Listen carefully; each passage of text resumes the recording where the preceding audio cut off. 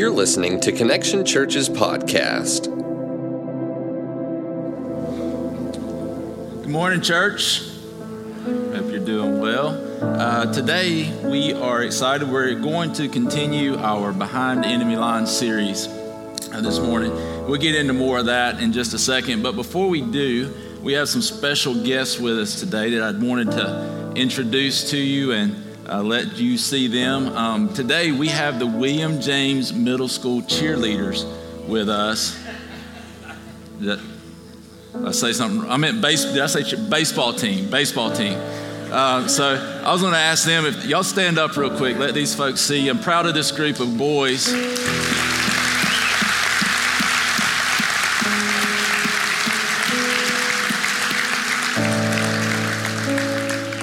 You guys can have a seat. Proud of them. I've had the opportunity to help coach them this year, and it's a very special group of kids. They're just good boys, and I've had the pleasure of being able to be on a coaching staff that's special also, that really loves these boys and loves them more than just being baseball players, but wants them to grow into good young men. And so they're a special group of kids and growing young men. And so just wanted you to meet them. They all came today to be together, and we like to do a lot of things as a team. So I'm glad that they are here. Glad you guys made it. Today, as I said, we're going to continue the Behind Enemy Lines series. For those of you who haven't been here before, we're glad you're here, and we'll catch you up real quick. This Behind Enemy Lines series has been going through the book of 1 Thessalonians. And as we've been looking at this, we've been thinking about how if we were to go behind enemy lines during a war, during a battle, we could find out what the enemy was going to use against us. We could find out their plans. Many times in life, we don't realize that we have an enemy. Many times that can be Satan, or it could even be ourselves or someone else that is coming into our lives in ways that is telling us lies about maybe ourselves or about what life is about or what church is supposed to be. And so we've been looking at different lies that oftentimes we believe as individuals or we believe as a church that aren't true. And we've been refuting those lies with God's truth, God's word. And so today we're going to continue doing that. If you have your Bible, you can turn there to 1 Thessalonians. We're going to be in chapter 5. This is the next to the last message in this series. And so 1 Thessalonians chapter 5, we're going to read verses 1 through 11, and then we'll pray, and then we'll jump into the message. It says, "Now, brothers and sisters, about times and dates we do not need to write to you, for you know very well that the day of the Lord will come like a thief in the night. While people are saying peace and safety, destruction will come on them suddenly as labor pains on a pregnant woman, and they will not escape." Now, to set this up for you, what's going on is Paul, the Apostle Paul, is writing this letter to the church in Thessalonica. He's writing it to them. They've had a question about the day, the time, the season when Jesus would return. And so Paul's writing to them saying, basically, listen, it's not so important that you know the day, the time, and the season. What's important is that you're living every day in God's presence. What's important is that you're consistently walking with Him. And then when that day and time and season comes, which none of us really know, when that day and time and season comes, you'll be prepared, you'll be ready. And so he's answering their question in this. He says in verse 4, "But you, brothers and sisters, are not in darkness so that this day should surprise you like a thief. You are all children of light and children of the day. We do not belong to the night or to the darkness. So then let us not be like others who are asleep, but let us be awake and sober. For those who sleep, sleep at night, and those who get drunk at night. But since we belong to the day, let us be sober, putting on faith and love as a breastplate and the hope of salvation as a helmet. For God did not appoint us to suffer wrath, but to receive salvation through our Lord Jesus Christ. He died for us so that whether we are awake or asleep, we may live together with Him. Therefore, encourage one another and build each other up, just as in fact you are doing."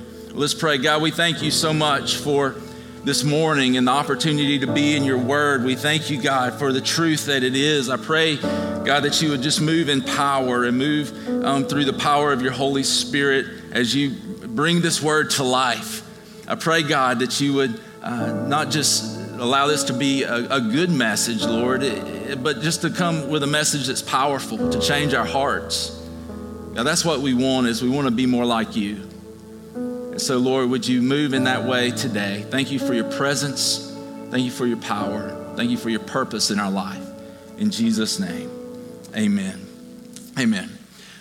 Today, the lie that we're going to look at is that apathy is acceptable. That apathy is acceptable. How many of you have ever noticed that when you're anticipating something good, you're anticipating something or looking forward to something that's to come, how many of you have noticed that you get a lot more done? Like, think about it this way. When you're about to go on vacation, don't you get about twice as much work done as you do any other time? And you don't really mind it because you're like, next week I'm going on vacation. And so you're working, you're getting things done, you're cleaning house, you're doing all kind of stuff, getting it all ready. And here's the reality.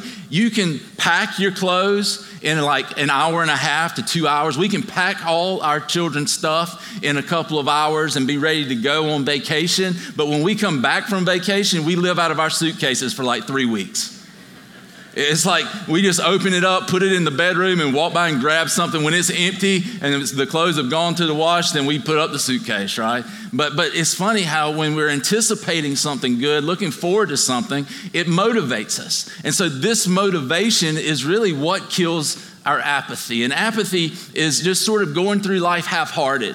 It's sort of halfway working at it. It's sort of half-stepping and what we would get onto our baseball team for not really going full speed. It's when in our relationship with God, when our heart's not really on fire for Him and we're just kind of going through the motions. And so that's what we're talking about when we talk about apathy.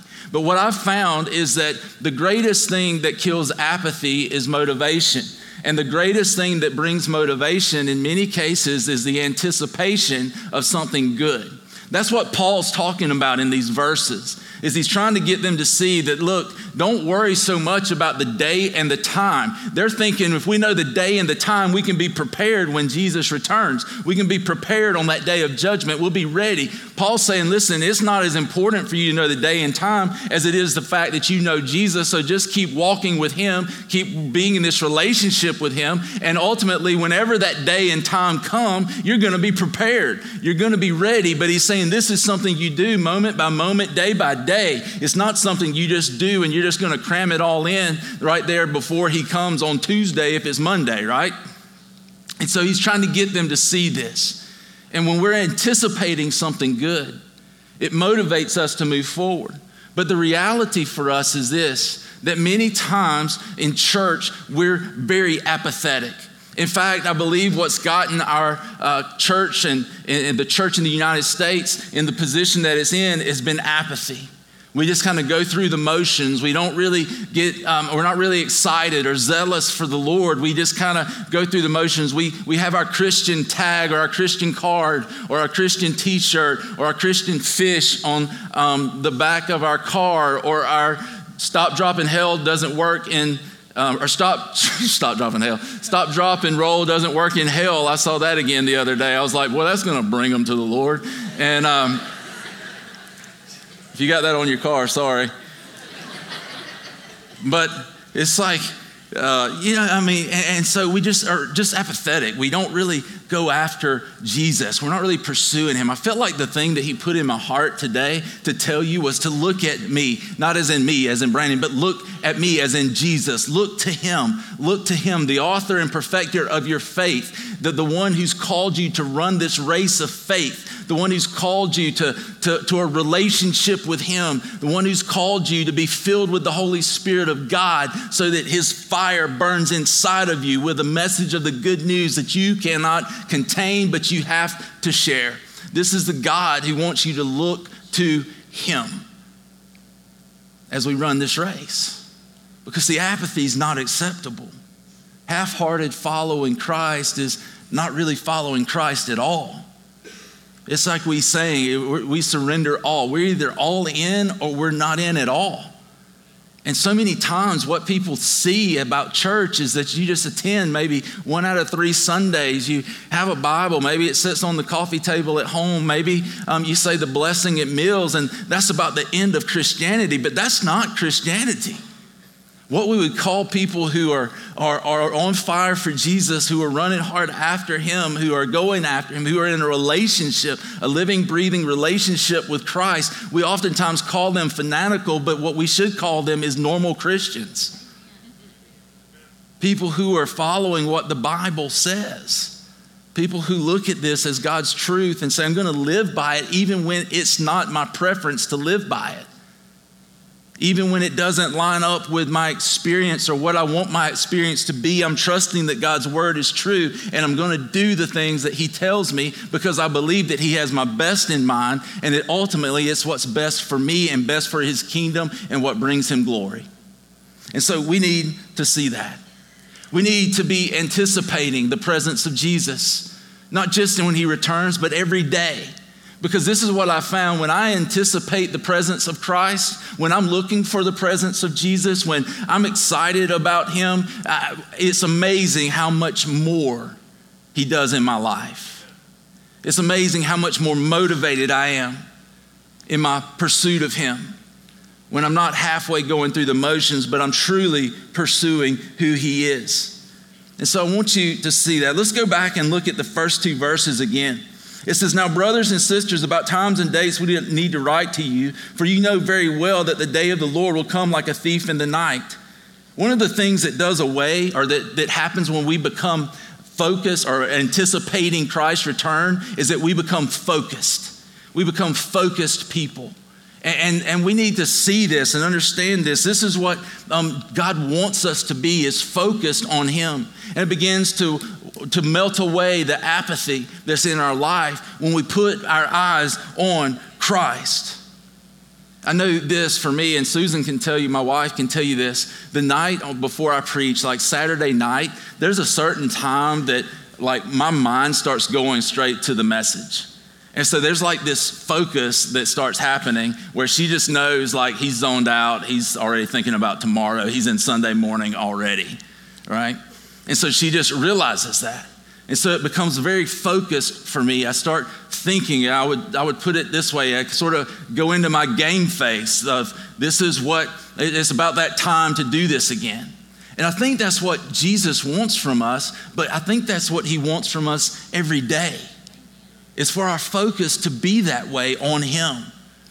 That our focus is like tunnel vision, that we're pursuing him. I think about horses that have the blinders on each side. I don't know if that's what you call them or not, horse people, but they like blinders to me. And I think about how they're there so that they don't get distracted. And I feel like we need to be the same way. That we're not distracted from pursuing our Savior, but we're consistently going after him. That even in all of our other things that go on in life, that they're not something that we do separate from God. It's not a compartment separated from him. What it is it's still a part of our life in him, so that he touches every aspect of our life, and our life is focused solely on who Christ is. He says in these verses that day will come like a thief in the night. And why does he use that? Because the day and the time is unknown. See, if you know the day and the time that the thief is coming, then you'd be prepared, right? You'd be ready. I always felt like I was going to be ready if we ever had a thief come into our house, because I always have a gun somewhere near our bed. And I'm like, if somebody comes in my house, I'll just jump up and get the gun and shoot them. And then one night I'm laying in bed. We have an alarm system. About 3 o'clock in the morning, the alarm system starts going off. It's like, and there's just huge loud noise. And I jump up, and instead of running to get the shotgun, I'm just like running around in circles. I don't even know what's going on. You know, you've been so asleep that you're like, I don't even know what county or state or country I'm in. And then Susan comes running from the other room. She had fallen asleep with one of our little boys, and she comes running. We almost run into each other. We're like, what's going on? What's going on? You know? And I thought I was prepared. And yet the reality of it was I wasn't very prepared at all. I thought that I'd be ready for that moment when that happened. And it turned out it was like bad smoke detector or something that woke us up. But the reality of it was, like, I wasn't as prepared as I thought I was. And my question to you in that is, how prepared are you? Like, are you prepared to meet Christ? Are you prepared for that day? Are you anticipating that day? Are you focused on him? Does he have your life? Because the lie in Christianity is also this, that I can sort of be a Christian, that I can proclaim Christianity but not live it. When the reality of it is, if we proclaim it, our life will show it. We're not saved by the things we do, but when we are saved, the things we do begin to change. There begins to be a difference in our life. And when you look at life, when you look at your life and you evaluate what your life is producing, does it show that you have a relationship with Christ, or are we just Christians by name? Or are we followers of Jesus? If you look at the next verse, verse 3, it says, while people are saying peace and safety, destruction will come on them suddenly as labor pains on a pregnant woman, and they will not escape. See, this verse right here should be enough to light a fire under us as Christians. Because the point of it is saying that there are people who don't know Christ, that the destruction on that day of judgment is going to come upon them. That there are people who are going to live separated from God. See, we live in this world where now everything's just okay. We live in a world that says there's no absolute truth. We live in a world that in the end it's all just going to work out. But the reality of it is, God, as good as he is and as loving as he is also just and he's also righteous. So he has to judge sin. It's not that God wants anybody to be separated from him for eternity, but the reality of it is that because of his holiness, people who are sinful cannot come into his presence. That's why it's so important to have our faith in Christ, because only Jesus took our sin upon himself, took the punishment for that sin, was separated from God the Father, and then died, was resurrected, doing away with our sin forever for those who put their faith in him. But we got to realize that there are people who are going to come to this place of destruction because they don't know God. They don't know Christ. Their faith's not in him. And so we have to come, this should be enough to light a fire under us. And we live in a world where we just think it's all going to work out. I mean, it's like the whole thing with participation trophies, right? Like everybody gets a trophy. I'm like, well, let's just do that on the first day. Let's just go ahead and give them out, right? And the thing is, I love that commercial where the dad is walking with his son to the car and he's got that trophy and he looks at it and it says participation. And so he's like, why don't we get the same trophy of all those teams that we beat? And he's kind of thinking, and then he says, are we going to start having hugs instead of handshakes? And then he finally rips the label off of the trophy and writes champs on it. And then he hands it to his son and says, here you go, champ. Like that. I love it. I'm like, because we need to keep score, right? We need to realize that not everybody wins. We need to learn how to lose, right? And the reality of it is that for us, we've got to come to a place where we recognize that, listen, there's going to be people who are in this third verse that are separated from Christ. And God's given us the responsibility of letting them know that there's a God in heaven who loves them. And loves them so much that he gave his son for them, that their sins could be forgiven. And how his kindness and love and his mercy invites them into a relationship with him. And so that's something that is good news for those who don't yet know Christ, and good news for us who do. Verse 4 says, but you, brothers and sisters, are not in darkness, so that this day should surprise you like a thief. So there's a big but right there, right? Might catch that? And it says, but you aren't like this. He's saying you're different from this. You're not like these people. You're in the light. You're not in the darkness. And what he wants them to see is that their position is in Christ. Therefore, they are in the light. There's a difference in them. He says you shouldn't be surprised because you're going to be prepared. Then that day comes. It's not like, oh my gosh, I'm in trouble. It's like, oh my gosh, thank God he's coming. And so there's a difference in how we look, how we live, how we walk, and there's a difference in our attitude as we anticipate the coming of Christ. And this attitude lights a fire in our heart that burns away the apathy, the half-heartedness that oftentimes just wreaks havoc in our lives. He says, you are all children of the light and children of the day. We do not belong to the night or to the darkness. He says, so look, here's the reality. You once were over here in darkness. You once were living in darkness. You didn't know the Lord, but there was a revelation of who Jesus is that came to you, and it came to you by the power of the Holy Spirit. And he said, when you came to faith in Jesus, what ends up happening is you go from the kingdom of darkness over into the kingdom of light. You go literally, the Bible says, from a place of spiritual death to a place of spiritual life. And so when we look at that and we begin to see that, that's what Paul is saying. He's saying, you don't belong to this anymore, so don't live in that anymore. In fact, verse 6, he says, so then let us not be like others who are asleep, but let us be awake and sober. He's saying, don't be like others. He's saying, don't be like those who have no revelation of Jesus. You're not in the darkness anymore. You've come into the light. You've gone from spiritual death to spiritual life. So live like somebody who is walking in the light of Christ, who can see clearly who God is, who can understand that his word is good, that his word is what's best, that his word is there to give us life, not to restrict our life or to take life away. He's saying, follow him. He's saying, pursue him. He's saying, don't let apathy and this half-hearted pursuit of him get in the way of the rich relationship that Jesus wants to have with you. See, here's the thing is that when we're just sort of going through religious motions, the reality for us, the reality for those who are doing that, you're missing the best part. You're missing the relationship with Christ.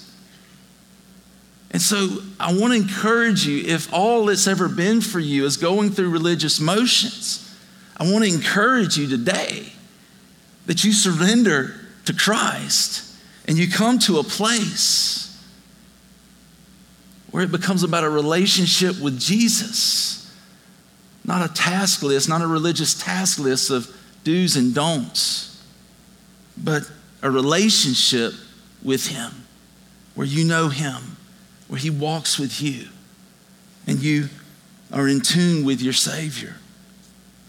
He says this in verse 7. He says, for those who sleep, sleep at night, and those who get drunk at night. Again, what he's saying is the reality is you don't belong to the night anymore. So don't do things that belong to the night. Now you've been brought into the light. So live that way. Live that way. As Christians, as we come to know Christ, we should anticipate our life changing. No one comes to know Jesus and then ends up not changing. Everyone who meets Christ, everyone who is a follower of Jesus, as we follow him, our life begins to change. Has your life changed since you came into faith in Jesus? Because that is a constant, that our life changes. Verse 8. But since we belong to the day, let us be sober, putting on faith and love as a breastplate and the hope of salvation as a helmet. One of the things we see as we follow Christ, as we pursue Jesus, is that what begins to happen is we begin to become equipped for the journey that he's called us to. And this anticipation of Christ's return, this throwing off apathy, this throwing off half-heartedness, this pursuit of Christ, what ends up happening is we begin to be equipped for the journey as we go. As we go along, he gives us what we need for the journey. He's saying in this, that in our faith, he gives us love. He gives us what we need to continue moving forward. In our faith, we realize that we have the hope of salvation, that is our great hope that no one can take away from us, that nothing can take away this great hope we have in salvation. And he's saying what God's doing is, even though you're going to come into some difficult challenges and some difficult times, the reality is I'm giving you what you need so that you can advance my kingdom and so that you can persevere and continue moving forward. Because nobody said this was going to be easy. In fact, it becomes challenging at times. As we try to advance the work of the kingdom, there's another kingdom that's trying to keep it from growing. But thank God that he gives us everything we need to do the work of the kingdom as he equips us in the journey. Verse 9, here comes the good news for us, those who are in Christ. He says, "For God did not appoint us to suffer wrath, but to receive salvation through our Lord Jesus Christ." So again, this is another verse that just the verse itself should melt away any half-heartedness that we have. Because what he's telling us in this verse is that the wrath that was reserved for those who have sinned has been put on Christ. You're in Christ so that he paid your debt so that you can be set free from the sin and not subject to the wrath. He's trying to encourage them that when that day comes, when it comes, you don't have to suffer under this because Jesus has made it right with him, with God. Verse 10, he says, he died for us so that whether we are awake or asleep, we may live together with him. He's saying he died for us. He's showing us how secure we are in Christ. He's showing us how secure we are, how sure this is.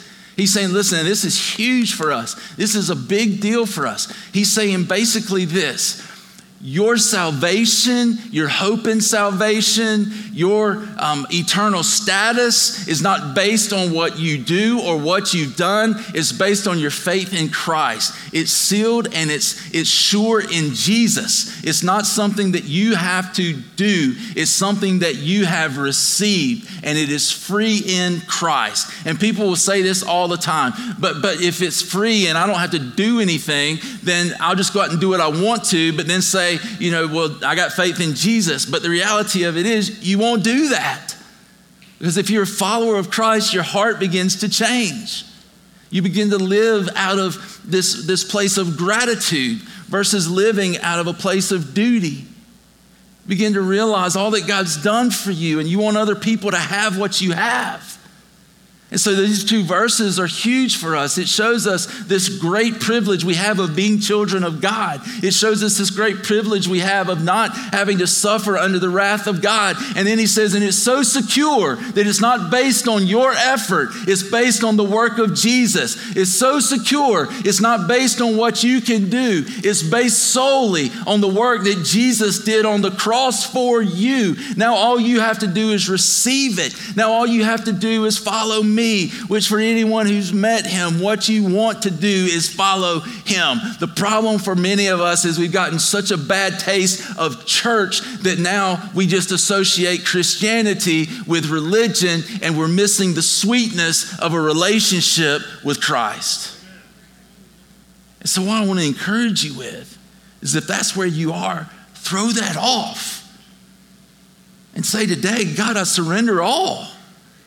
Surrender you. I want a relationship with you. Does it mean you're going to be perfect? No. But does it mean you're going to be moving towards perfection? Yes. Because Jesus changes us. Listen, when we talk about being a disciple of Christ, a disciple literally means a follower. It means that in those days they would have a teacher, they would have a master, and his disciples would follow him. They would follow him wherever he went. And they were learning from him. He would teach them as they go around and through town or whatever. And so what Jesus is calling us to be are his disciples, those who follow. And as you follow someone, as you walk in their footsteps, what begins to happen is you begin to become more like them. It's why focus is so important.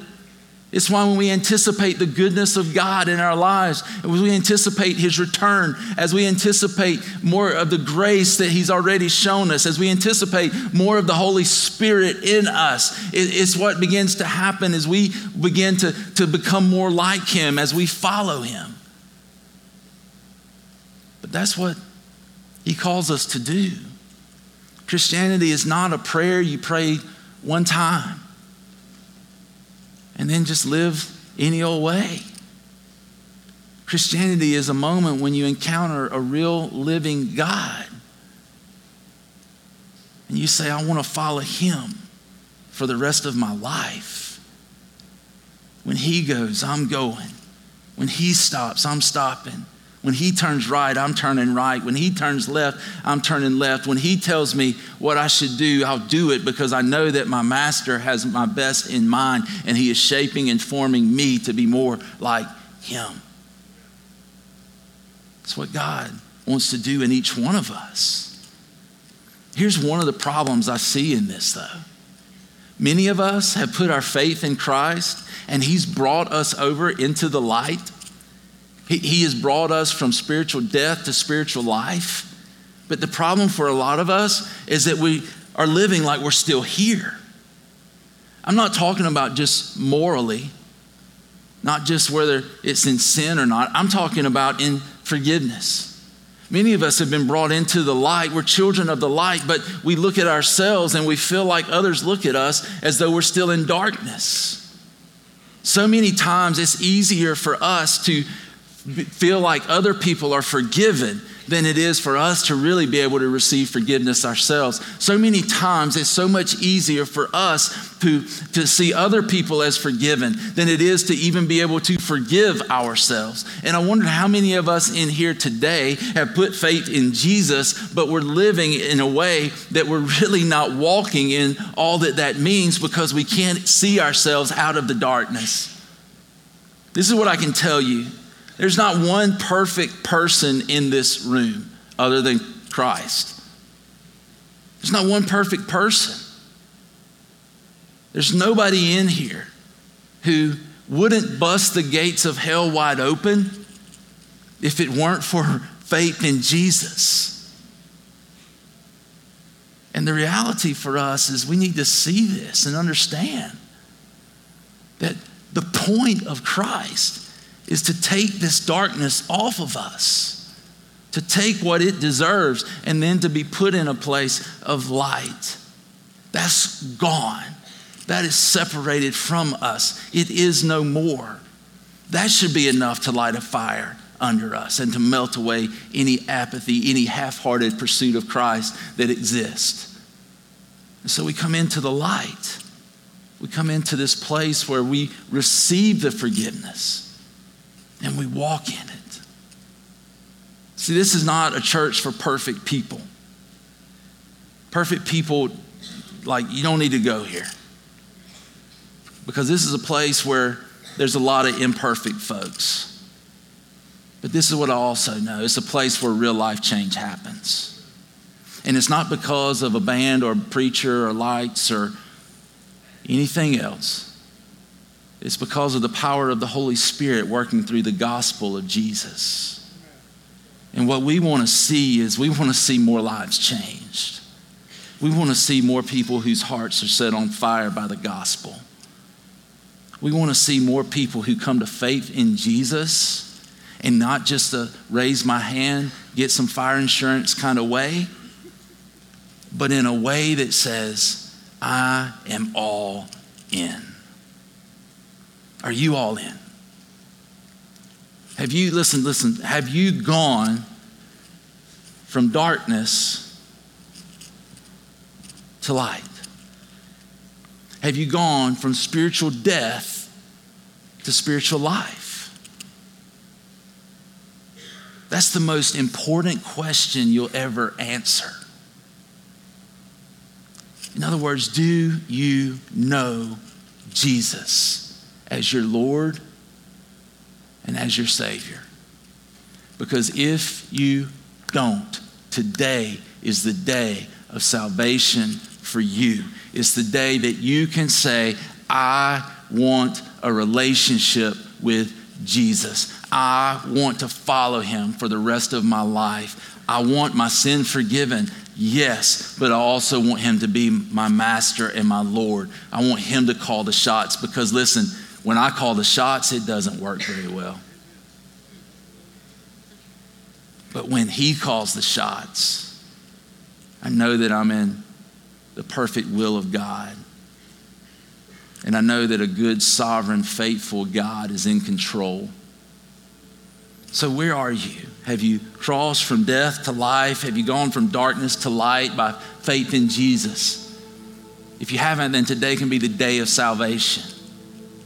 And I want to ask you that question. I want to know if you're in a place today where you say, yeah, I want to receive him as the Lord and Savior of my life. I want to go from death to life. I want to go from darkness to light. I want to go from wandering in my own mess, in my own way, and I want to come to a place of knowing him. If your heart's beating 100 miles an hour and you feel like this might be me, it's probably you. Satan's not telling you to respond because he doesn't want you to.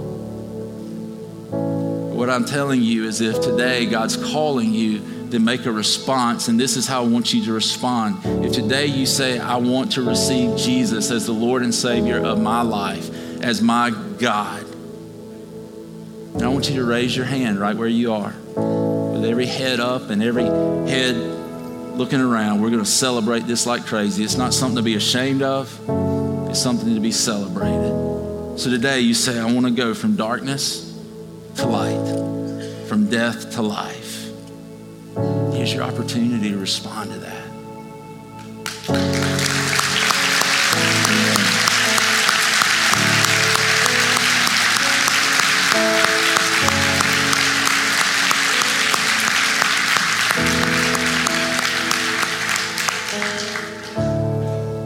Who else? You know that the Lord's calling you. Look, this is why we do what we do. We just want to pray with you. We want to help you take your next steps because this is not the end of a journey. This is the beginning of a new life.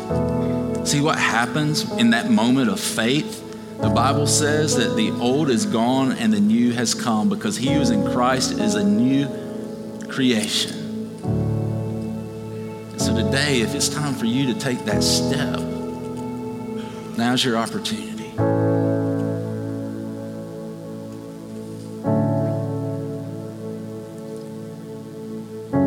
Here's the next opportunity. For some of us, we have things that we need to surrender. We need to let go of. We sang the song, I surrender all. But have we? I feel like every one of us has something that we tend to hold back from God.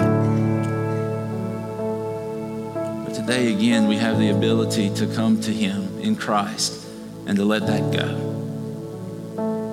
I want to invite you to take a step of faith and you come to the front.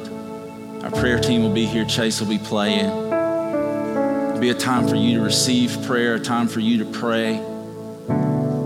If you want somebody to pray with you, they will. If you want to spend time by yourself, that's fine. It's an invitation for you to come and to surrender all, to let it go. I don't know if it's fear, it's worry, that's holding you back, that's keeping you from fully pursuing Christ. I don't know if it's a sin, I don't know if it's a relationship, if it's something in your marriage. But this is what I do know. Jesus is big enough to fix it or to bring you through it.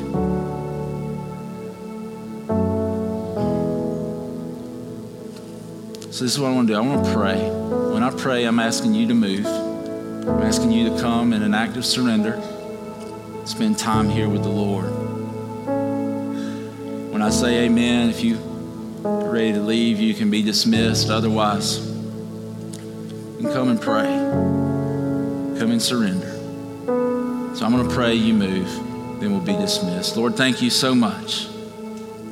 Thank you so much for your love and grace in our lives. Thank you for the power of the gospel. God, don't let us settle for spiritual apathy that's so rampant, God. But set our hearts on fire for you. God, let it impact and affect and